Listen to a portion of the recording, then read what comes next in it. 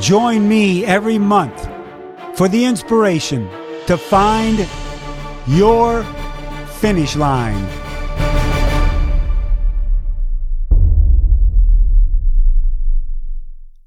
Hello, everybody. Welcome to another edition of Find Your Finish Line, the podcast that's not only about you being able to find your finish line at a race and an event, but also in life.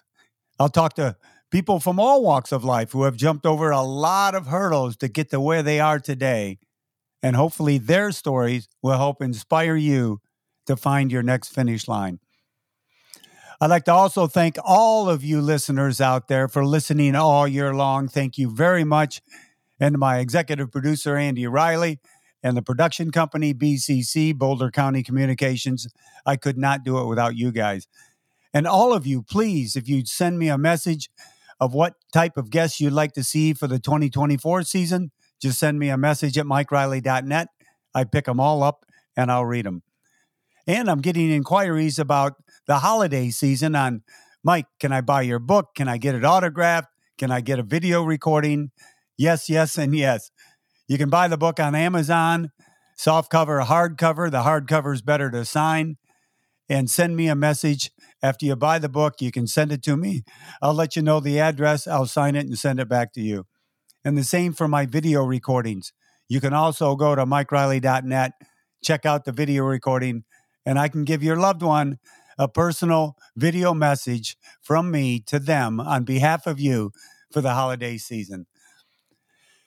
My guest today, I met him back in 1999 at Ironman, Florida. He came across the finish line, and I noticed, oh my goodness, he's from my hometown of Toledo, Ohio, which I thought was very cool. And then I kept seeing him at Ironman after Ironman after Ironman, and I got to know him quite well. Welcome to the podcast today, Todd Crandell. How are you? Mike, I am so excited, honored, like you said, and I am fired up to do this today. It's going to be awesome. Well, thank you very much. And, you know, it's all about the messaging we hear in our lives, but more importantly, it's about the messaging that we're able to give. You're a professional clinical counselor now. You're licensed independent chemical dependency counselor. 13 years you had the addiction to alcohol, to drugs. Your life was a mess from 1980 to 1993, self-admittedly. And you came out onto the other side, and you're still coming out to the other side. Before we get in to all of that, I always ask my guests a first question, Todd. What kind of workout did you get in today, buddy? You know, I only did 50 push-ups today. That's it. Don't say only, because that's true. That's 50 more than a lot of people.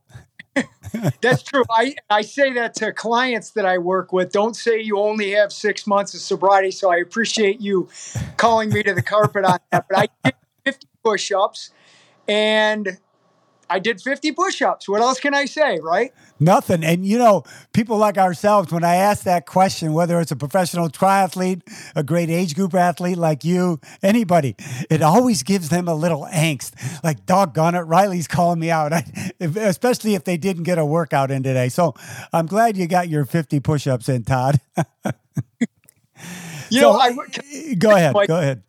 I was going to say, rest is one of the most important disciplines of triathlon. So I'm gonna ride that for this show, I think. Okay, I'll let you get away with that. It's not like I haven't heard that before, okay? Todd, you are an amazing story, and one that shows that the human spirit has this resiliency that if you finally start figuring out a path for yourselves, it'll happen. You became sober in April of 1993. And why is it always so important to keep, for someone that was abusing drugs or alcohol, to keep a date in mind, to keep your days counted? Why is that so important, Todd? The date for me, April 15th, 1993, it's more than a date. It's a gift. I believe that I received a gift from some folks may call it God, some may call it Buddha. I'll throw in my mom that committed suicide when I was 3 from her drug addiction. Whatever we want to describe it or call it, I got that gift. And it was just simply, I'm done with drugs and alcohol. I knew in my heart and my soul I was done. I had a lot of cleaning up to do, and I knew I was going to go somewhere and do something. I just had no idea what this journey was going to be like. But I knew, again, that I was done with the bad stuff and I was going to go get some good stuff. And here I am today. It's funny when I've talked, not funny, but quite amazing to me when I talk to a lot of people that have had an addiction, that when they say that date, I figured out I was done. Lionel Sanders, professional triathlete, did the same thing with me. And what was that pivot point? What was that moment? Why did it happen? Were you close to suicide and said, I can't do this? Why did that happen on that date to you? And you brought up suicide, and I'm going to say this honestly, because everything that comes out of my mouth is heartfelt and it's honest. I've struggled with suicide my entire life. Even as a 56-year-old man, it still haunts me at times. I've looked at it as a reminder of how fragile life is. For me, on that date, I received my 3rd drunk driving charge. A lot of people call things like this a rock bottom. I call it the greatest thing that ever happened to me at that time. I prefer to take cliches like rock bottom and turn them into something positive, like a new beginning, a wake-up call. It wasn't a rock bottom for me because every day I drank for 13 years was, quote, a rock bottom. I looked at this is a blessing. I went to jail. I lost my license. It didn't matter to me. I knew that, like I said, I was on to something better. So to me, it was a blessing and a new beginning. You also, because you reminded me of the fact of something that you had said, and I read about you on addiction. You don't really call yourself a recovering addict, do you? I do not. I don't. Look, I respect the traditional ways of doing things. I got my start in the traditional programs. I refer people to them still. I was looking for something more. And people like my former self that are so defeated, they have no self-esteem. They feel worthless. They feel hopeless. And to instantly put, in my opinion, a negative label on ourselves. Hi, I'm Steve. I'm an addict. I'm like, I've always looked at people. I'm like, okay, Steve, I know you did a lot of drugs, but who else are you? Are you a father? Are you a son? Are you a musician? Do you pray? Give me something other than, in my opinion, a negative connotation. I have not been addicted to drugs for over 3 decades. So I'm not recovering from anything. I am living. And that is more powerful. It's empowerment. It's positive. And that's what I prefer to refer myself as. And the people that come to Racing for Recovery for help, that's the type of verbiage we use. Have you had pushback from the traditional places because of that? Because that's what you're talking about or teaching? I've had pushback my entire life, Mike. Yeah. I've had pushback when I was doing drugs, when I quit doing drugs, how I stayed sober. I've had pushback in Ironman. Pushback to me is an opportunity to have a healthy, productive, honest conversation where maybe we can agree, or if we disagree, we can still agree that we disagree. And that's okay. Good for you. Todd, people always talk about in our game with athletics about willpower. You've got the willpower, you can win. You've got the willpower, you can finish. You got the willpower, you can get a degree. But willpower, when you have an addiction, most of the time can't pull you through. You need other help, don't you? Now I'm going to use my my master's degree and some of my clinical education in this stuff. So you're going to go, wait a minute, you're going to go higher education on me? Not high, different. I can't even believe I have the education I have because I didn't have confidence educational wise. However, people like me, and I'm fortunate enough to meet people like me every day. As I said, we are not people that have a lot of self-esteem. We are broken to a certain extent. I believe that addiction starts from a genetic predisposition. As I said, my mom killed herself from drugs. My uncle killed himself from drugs. My aunt killed herself from food. And I have a fourth surviving aunt that still battles a food addiction. The logical question would be, what is going on that 4 kids have had problems and 3 of them have actually committed suicide over it? It's based on trauma. People are dealing with trauma. The impact of trauma is astronomical. I don't think we've even really scratched the surface on what trauma does to our minds, bodies, and souls. It rewires our brains. It changes our physical makeup a lot of times. It's, as I said, catastrophic. So when we can look at willpower with the understanding of the impact of trauma, how to get clinical licensed help to cope with it effectively, willpower is essential to overcome negative thoughts, life's hardships. That's where willpower will enable us to not only sustain sobriety, but achieve anything we want in our recovery. Well put. Yeah, the willpower. I had a question further down about the willpower because, about trauma, as you talked about. So many people, so many of us have trauma in our lives. It's a part of life, some to a greater degree than others. But why do some people, Todd, turn to addictions and that negative lifestyle to cope with trauma?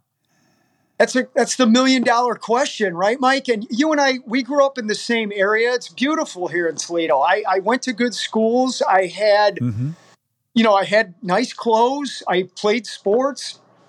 I had everything that any kid could want, but I just didn't have myself. I didn't feel right. I never felt like I was going to be on this planet as a young kid. And I made the unfortunate choice just to try alcohol at the age of 13. I wasn't peer pressured into it. I knew drugs were bad. Every kid knows drugs are bad. I just made a cognizant choice to try it, and I think that's what ignited the predisposition that I talked about genetically. And it was like being shot out of a cannon. The second time I ever drank, I drank an entire bottle of Jack Daniels and took speed with it. And it just snowballed to 3 or 4 grams of cocaine a day and 2 bottles of whiskey a day and heroin and crack. It was like a rocket ship. And you think doing all that was your form of maybe suicide without pulling a trigger? 100%, Mike, and I love your questions with this. I did not want to live.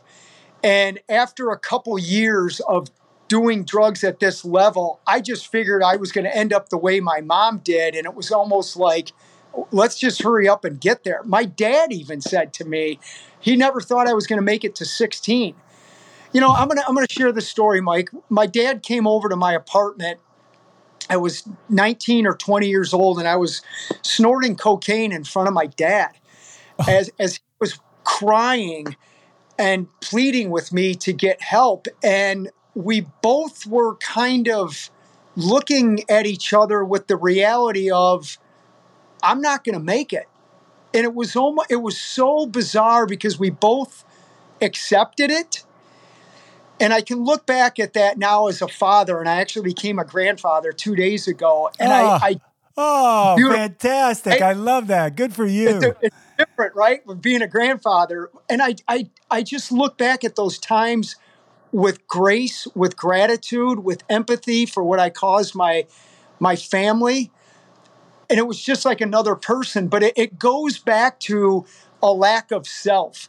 I just didn't have any belief in myself. So drugs were a way for me to not think or feel. And every day I just hoped I wouldn't wake up the next day. And Todd, you were an accomplished hockey player. You had a sport for all the aggressions and the things that a young adult needs to have. And I'm thinking, and I'm asking questions now for other people that got into sports and it kind of directed their lives. Why wasn't that fulfilling enough for you? That's a great question. I thought it was. When I found hockey, I found my ticket. And you and I both know the Jablonskis that played pro hockey from Toledo. And I played with them. Pat and I were the goalies growing up. I can remember even Pat telling me I was headed for the wrong path. I thought hockey was going to be my out, and it was for a long time. And that will lead into when we start talking about Ironman later. But it wasn't enough. It just wasn't enough. And I used to say that hockey got taken away from me, and that's not true. I gave it away. I chose drugs over the one thing that was my saving grace, and I gave it away. And I've been thankful to find it through Ironman, and that's why Ironman is so important to me. It's not only given me that physical athletic outlet, it's given me a platform to talk about racing for recovery and people that currently feel the way I formerly did, that can get some help. And it's also a way for me to meet just amazing people throughout the world, including yourself. Yeah, it's it's funny. I've always said that, take yourself 140.6 miles and it may heal you. And to go through such pain to be healed seems like a dichotomy, but it's true every day, isn't it? Yes, every day. And every race. I just did Ironman Greece, October 22nd. And that was the hardest run out of all of my Ironmans that I've ever done. I've never seen hills like this. It was brutal. And I hurt physically. And I kept thinking, the hurt physically is nothing compared to the hurt that I used to feel emotionally, that I can empathize with people that are feeling emotional pain, that are battling suicide, ideation. Physical pain to me transfers to gratitude that I have a body that works, that can feel pain. And it's a motivator, and that's where the willpower comes in to get to the finish, to embrace the emotional wellness that I do have today. Todd, you have had those demons of suicide for a long time, and you've come close. Why didn't you do it? What stopped you? Too scared. Too scared of where I might go. Boy, I hope I'm not freaking some people out right now. It's okay. Too scared where I might go. Honestly, if I there was a long time that I wanted to talk to my mom, just to have her say something to me that could pull me out of this. And at one point I realized if I killed myself and met my mom, she would say, "Why did you make the same mistake I did?" And I didn't want to have that conversation. I don't want to hurt my kids. I don't want to pass the cycle on to my kids. My grandson, like I said, that was born the other day, he's the first kid in 5 generations that's going to be born with a clean slate. No drug problems in the history. Suicidal ideation is gone, and there's just nothing but emotional love for this young kid. And I'm grateful that I can be a part of that. But it's taken 5 generations to get that sorted. That's a long time. But these are the things that when I'm battling my own demons, I'm like, I want to stick around to see certain things happen. And that's honestly what pulls me out. Now you get to see your grandson go through elementary school, high school, play sports, get a college degree, get married. Isn't that the best feeling in the world? I'm excited for that. And I have this vision of 3 generations doing an Ironman together at some point. Why not? Let me tell you a great story about my 8-year-old grandson. We're at a San Diego Padres baseball game this summer. They showed the video board in between the innings. there was two gentlemen standing there. One had a sign, my mom is 90 years old today. The other had a sign, my grandma's 90 years old. She's standing in between them. She's waving with this beautiful smile on her face. I looked at my grandson, Graham, and I said, Graham, will you take Papa to a Padres game when he's 90? He goes, yeah, and I'll be driving by then. So we have this bet. I'm going to stick around at least the 90 so he can take me to that Padres game, and that's what it's all about. Yeah, I agree. Todd, during your time, it was 1993 that you became sober, but it wasn't until 2001 where you started putting together Racing for Recovery. During those years, what'd you do in between? I mean, your purpose was doing races and stuff, but how did Racing for Recovery come about? Well, I know you're going to chuckle at this because people do every time. Ironically, I became a pharmaceutical sales representative in my sobriety. I did not know that. That is it's funny now, isn't it? It's crazy. I interviewed with the company that sold Valiums, which was one of the drugs that I abused quite heavily, and I said, I appreciate the offer, but this is a conflict of interest. I have to politely decline. And I actually sold a drug for bacterial vaginosis and genital warts, which no problem for me abusing those drugs. So I became a pharmaceutical sales rep because, again, not having the self-esteem yet, I did what people that were close to me told me I should do. They're like, Todd, you have a great personality. You'd be good at sales. You've got a college degree now.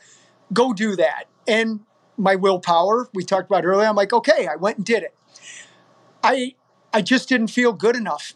My self-esteem, talking to doctors, I'm like, they're smarter than me. I can't do this. So I struggled in that.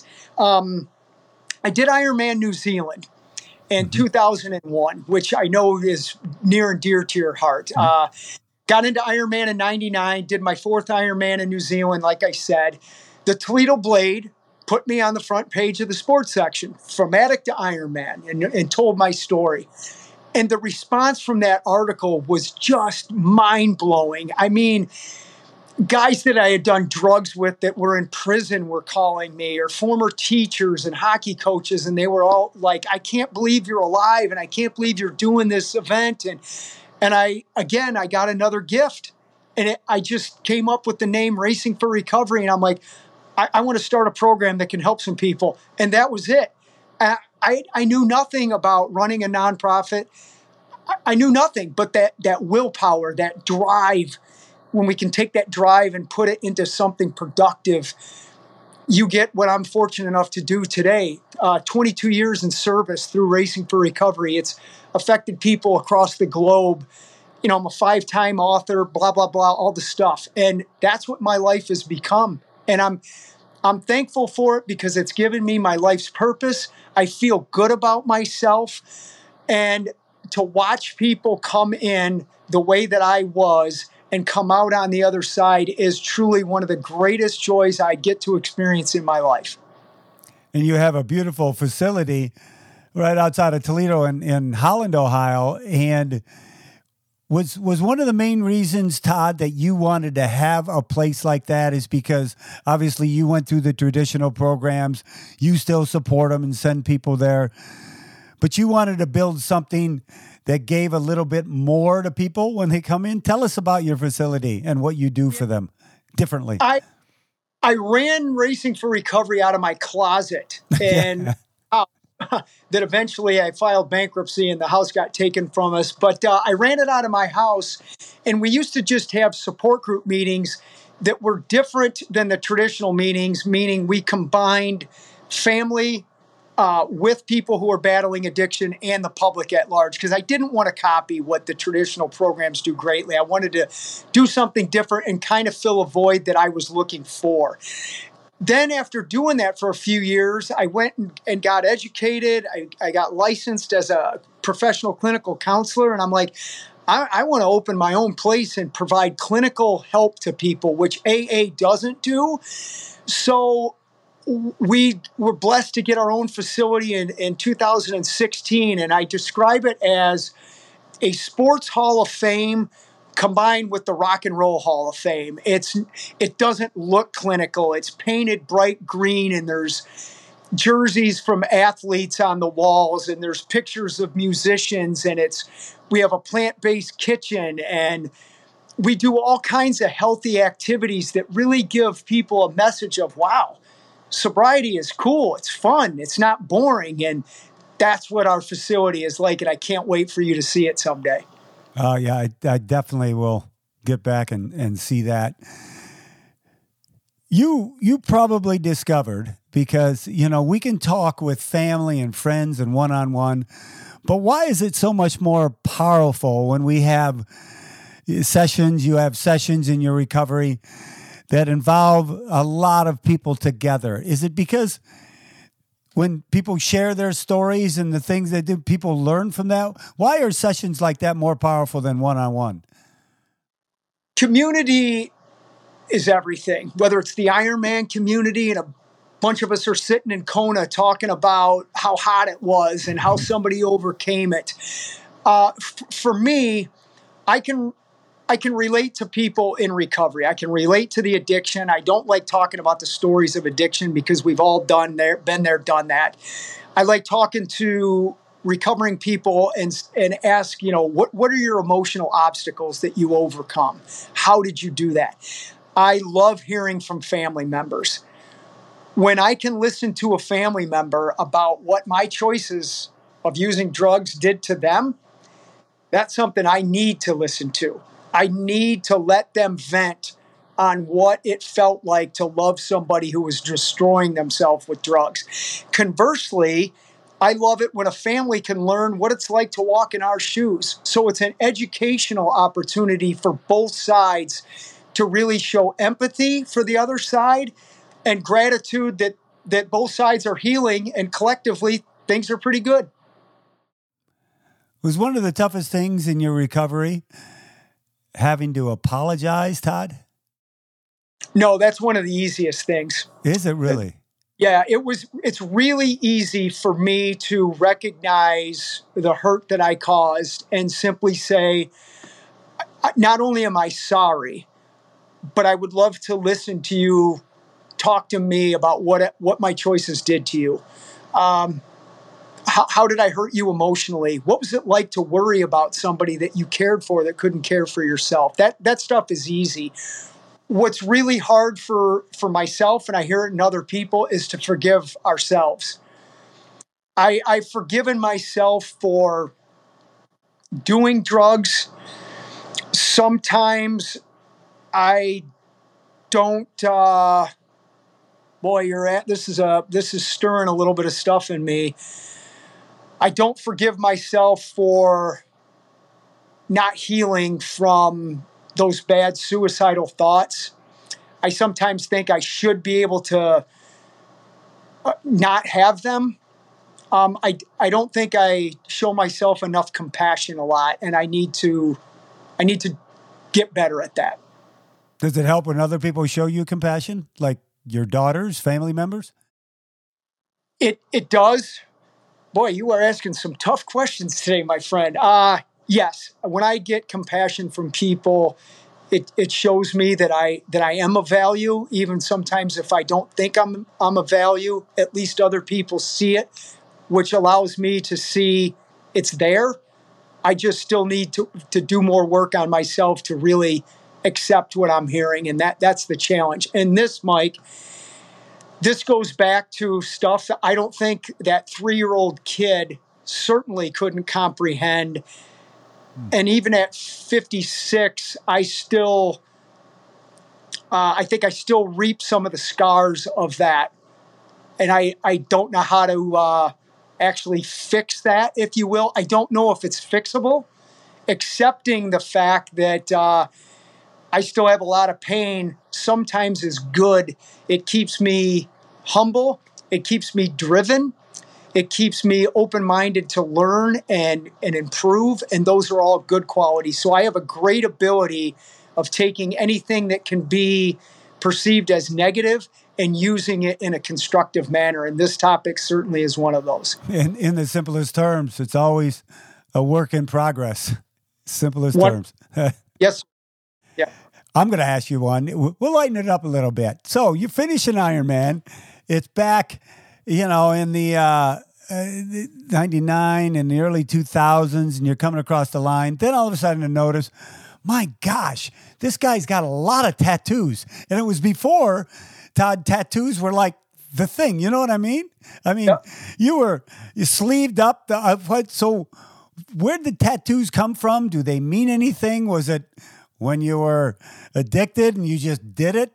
Can you share that with us? This is great. Before I answer this, I remember vividly all your calls, me coming across the finish line. I remember distinctly, I did Ironman New York, one and done. Yeah. You saw me coming out of the water I don't know what we swam in, but I made it out of that. I did the next weekend, I finished in Mount Tremblant. And you saying to me, he did it again. As I came across the finish line, I loved hearing that. And I was fully tattooed by then. The tattoo story. I have to say, Motley Crue has been, is, and always will be one of my favorite bands. Those guys have motivated me in a lot of ways that I emulate in business today. I got, I'd say 95% of my tattoos came in sobriety. They all represent something. My kids' names are tattooed on me. I have the word love, faith. I have God tattooed on me. They tell my story. They become a marketing tool for me. And I like being different. I was the kid that had several earrings back when earrings came out. I was the kid that started getting tattoos. Now I have a tendency to cover them up a lot to look different than what some other people do. So I like being different. I like marching to my own drum beat, if you will. But tattoos certainly have been a way to express myself, and they certainly are a marketing tool to promote everything that I do today. Beautiful. I never knew that. I'm glad I asked. Tell us about you came up with 4 big ideas, and it's what you teach or talk about at your facility. So what are those 4 big ideas and where'd they come from? The 4 big ideas came from my soul. They came from what I knew myself, what I was starting to recognize in other people. And the 4 big ideas that are in my second book, There's More Than One Way to Get to Cleveland. Yeah, I want to talk about that. I love that title. Number 1, anybody can get off of drugs. And I want to say this crystal clear to the people who are watching this right now. If you have a drug or alcohol addiction, you never have to drink or use drugs again. That's a fact. That is a 100% fact. We do not have to use again. Number 2, it's the Racing for Recovery slogan. With sobriety, anything is possible. We can achieve anything when we're not doing drugs. Number 3, and this is where it gets sticky for people, and we talked about this earlier, we're not immune to life's hardships. That's life. Whether you're a drug user or not, you're going to go through some stuff. Number 4, you don't have to use drugs to deal with it. And if we can put those 4 big ideas into our minds, hearts, and souls, we're going to be okay. It's not always easy, but it is definitely always doable, especially 3 and 4. I need people to know, just like, that's why I'm so vocal, not so much on my success, because I've had some successes. I talk about my struggles. Because those, when you overcome the struggles, those are really the successes. You're battling suicide. I hear you. What do you need? How do you overcome it? How did you do that? Those are the things I think that are, for people like me, are very important to show people hope that you can overcome anything. So how do I know there's more than one way to get to Cleveland, Todd Crandell? I think this started at Whitmer High School. Whoa! when I wrestled in high school, I got my butt kicked at Whitmer. Oh my gosh. You brought up a bad memory for me. that school is a tough school, right? And I got my second speaking engagement was at Whitmer. Oh. Started using this analogy when people would talk about the traditional programs, what Racing for Recovery was doing. Somebody else may talk about God that helped them recover. And I started saying, hey, there's more than one way to get to Cleveland. And I'd say, somebody may drive, somebody may fly. In my case, I may ride my bike there. And it just became this way of describing getting to sobriety. It doesn't matter how you get to Cleveland, as long as you're in Cleveland. And I want to hear about your journey to Cleveland, that maybe if you drove to Cleveland and you had a fear of flying to Cleveland, that you'd have the courage to fly to Cleveland. So it became like a metaphor of listening, learning, and sharing with respect to attaining and sustaining sobriety. So in other words, that destination is there. It's not going to move. You just have to figure out the ways without Google Maps how to get there. Correct. Because there's a lot of ways to get there. There's a lot of ways to get there, and no one way's better than the other. It's like, if we use some Ironman stuff, Saucony's a great running shoe. Hoka's a great running shoe. Okay, great. Why do you like Saucony's? Why do you like Hoka's? You finished the Ironman. Good on you. Right? It doesn't matter. Mm-hmm. Yeah. Mm-hmm. Racing triathlons and Ironmans, when you're doing that, Todd, does it take you to a place for the moment while you're racing where your self-confidence is the highest for you of any time of the year? Yes. Okay. So I know I've had, so that, does that continue at all afterwards for yourself? It does. Anxiety before the swim is difficult for me. I don't want to say difficult. It's awful for me still. Whoever can find the magical cure for that, somebody let me know. I know we all go through it. We make millions, for goodness sakes. Right. I'm like, and I keep coming back for more to try and figure it out. But that's the challenge. I love looking in the mirror on race morning when I'm scared again and I go, can you do it again today? And when I get out of the swim, the answer is yes, I can. And I referred back to seeing you in New York coming out of the Hudson River. I don't like biking. I'm not a good biker. The bike is, I struggle physically on it, but I love seeing the beautiful parts of this awesome world we live on. And I take in the beauty of it. Like, oh my God, I'm in Greece or I'm in South Africa. I used to live in my car. This is awesome. I use that as a coping mechanism to get to the run, because when I get to the run, I know I'm going to finish. If I'm feeling good, I love to run. I love the euphoria of running. Finishing is the culmination of the highest euphoria in sports I've ever had. And that euphoria carries me on after the race to be a better father, be a better partner, a better businessman, a better speaker, a better whatever I'm doing. That's why I keep doing them. I have figured out, and I know this is a thing for Ironman folks, the post-Ironman blues syndrome.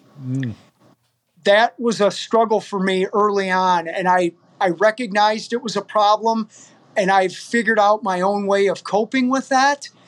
A lot of ways I cope with it is to do more Ironmans, which can be good and not so good at times, but the benefits of doing Ironman, as you know, and anybody who's done them, I couldn't quantify them.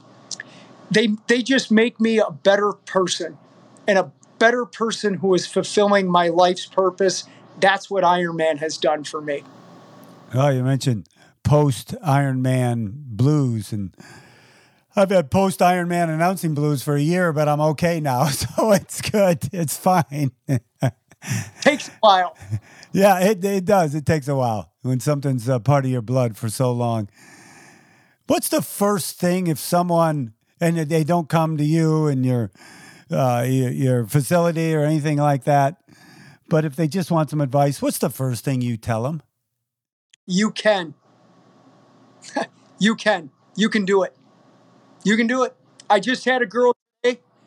She emailed me from Detroit, heard about me. I think she read a couple of our books. She's coming for help because she keeps going back to it. And she said, I just find myself going back to it. And I think I asked her in the email, are you enduring emotional problems? Which she was. And I'm like, this is where we got to start. A lot of times people think that they can outsmart it. I'm college educated. I should know better. It's not about that. It's understanding. We have to use our intellect to understand this is an emotional thing. It's not an intellectual thing. There's plenty of smart people out there who are dying from drug addiction. I want people to understand that you can do this. Let me show you how you can help yourself. That's the first thing I start with. Some have said the transference of addiction, I've heard this with a lot of people. Well, I'm no longer drinking, no longer doing drugs, no longer gambling. But all of a sudden they put something else in their life, which is extreme according to their, with thoughts of their family and friends. Do you see that? I mean, especially Ironman. And well, you just go from one to the other. You're not an alcohol, but my gosh, you're doing these over 140-mile races, 8-10 times a year from one to the other. How do you address that?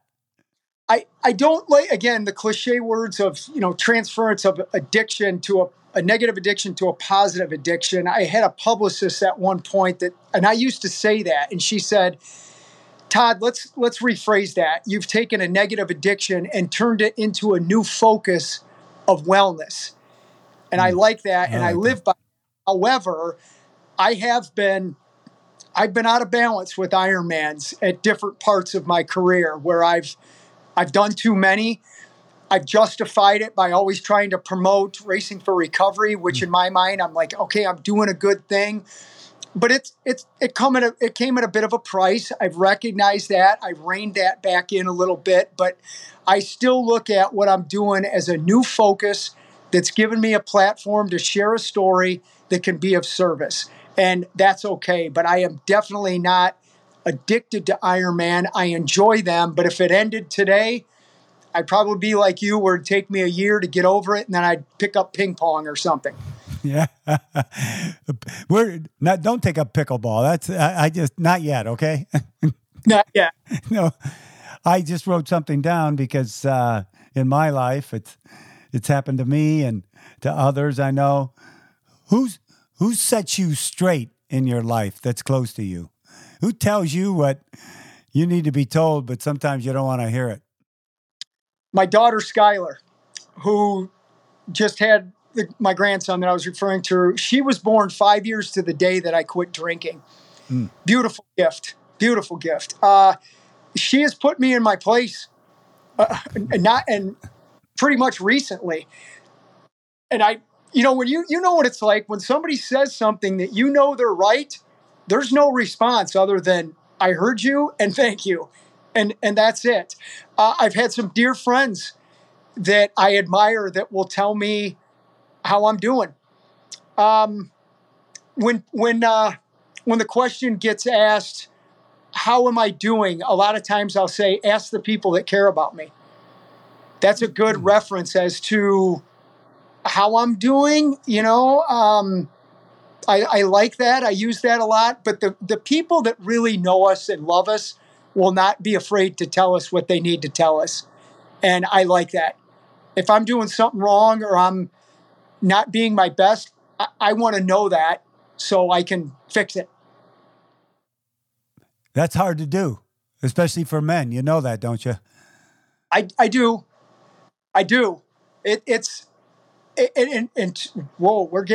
God, Mike, you are good at what you do, young man. First of all, I love the young man. We can stop right there.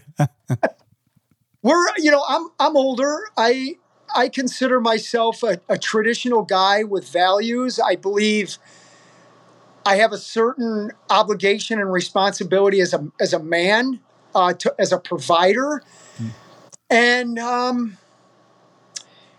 during my time putting Racing for Recovery together, we struggled.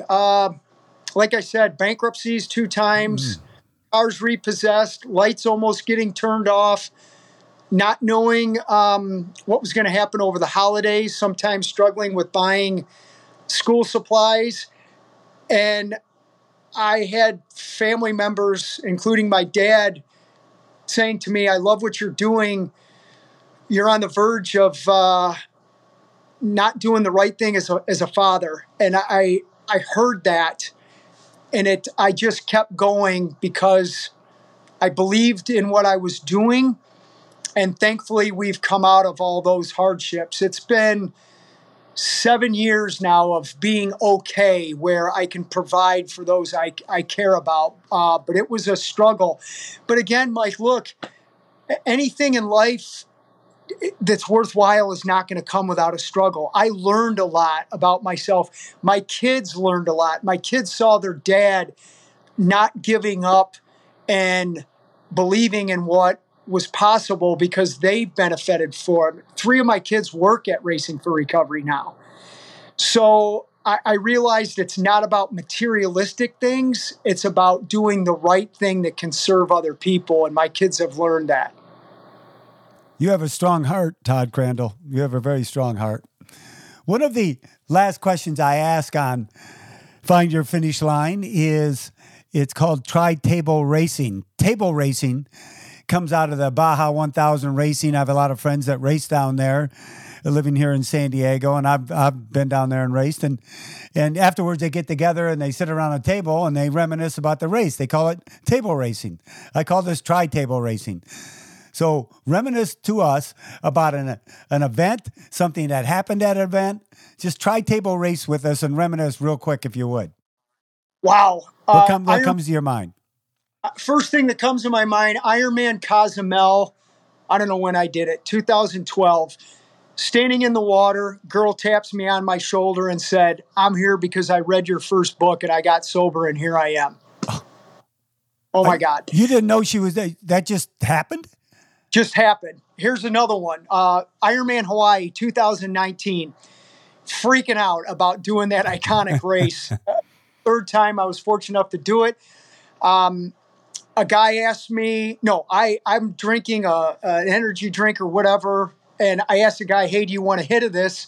And he looked at me and he said, there's no alcohol in that, right? And I go, no, I gave that up 30 years ago. And he turned and looked at me and he goes, you're that guy. He goes, I read your book. It made me go back to dental school. I've been sober a bunch of time. Here I am doing Ironman Hawaii. I could go on and on about this stuff. It's been so humbling to have stuff like that come up to me. Now, notice, Mike, I didn't say I did such and such race at such and such time. And it's not about that. Yeah. It's not about that for me. It's not. It's that. Somebody that heard of Racing for Recovery and they're at the same race that I'm at. Beautiful. Or the countless family members I've met at races who have said, you saved my son's life, like it happened to me at Ironman, Massachusetts. A father told me that as I was starting the run. It's that, Mike. That's what's been great for me. That's what it's all about. Well, that's a great reminiscence. I absolutely love that. Thank you for that. How can people find you, Todd, and get a hold of you and hear about Race for Recovery or get your books? Give us a little info on how they can do that. I am the Sober Ultraman on Instagram, or as the young kids say, the gram. Yeah. I can't pull that off. Racingforrecovery.org, toddcrandell.com, Twitter, TikTok, all the stuff. I'm here. I answer all of my stuff. If you reach out to me, you're going to hear from me. You're going to hear from me personally. I'm here to help. If you are struggling, you're hearing this right now, you haven't quite found your finish line or your way in life, give me a blast and I'll do whatever I can to help you. Todd Crandell, thank you very much for being on the podcast. And a bigger thank you for sharing some of the things from your life that may have been a little difficult, but I don't think they were that difficult for you because you know it may affect another person out there to find their race and road to recovery. So thank you very much for that. Mike, you pulled some stuff out of me today that I wasn't expecting, but I'm thankful that you did, because I know what I said was honest, and people are going to feel that. I appreciate it. You're very welcome, and it's my honor to have talked to you, Todd. So we'll be in touch. Northwest Ohio, Toledo. Next time I'm by, I'm going to be in that facility. I just want to go in that workout room, dude, and start working out in those machines you have. So it's awesome. I know. Thanks again, and thank you, everybody, for listening to another edition of Find Your Finish Line. I've been getting a lot of messages about people, how they can buy my book for the holidays, and you can buy it on Amazon and send a message to Mike at MikeRiley.net and how I can sign it and send it back to you. The same for my video recordings. If you want to get a personal video recording for your loved one for the holidays, go to MikeRiley.net. You can get it there. Thank you again, everybody. Remember, as I always say, you're the cause of your own experiences. Start making those experiences positive, and you will always find your finish line. My warmest aloha.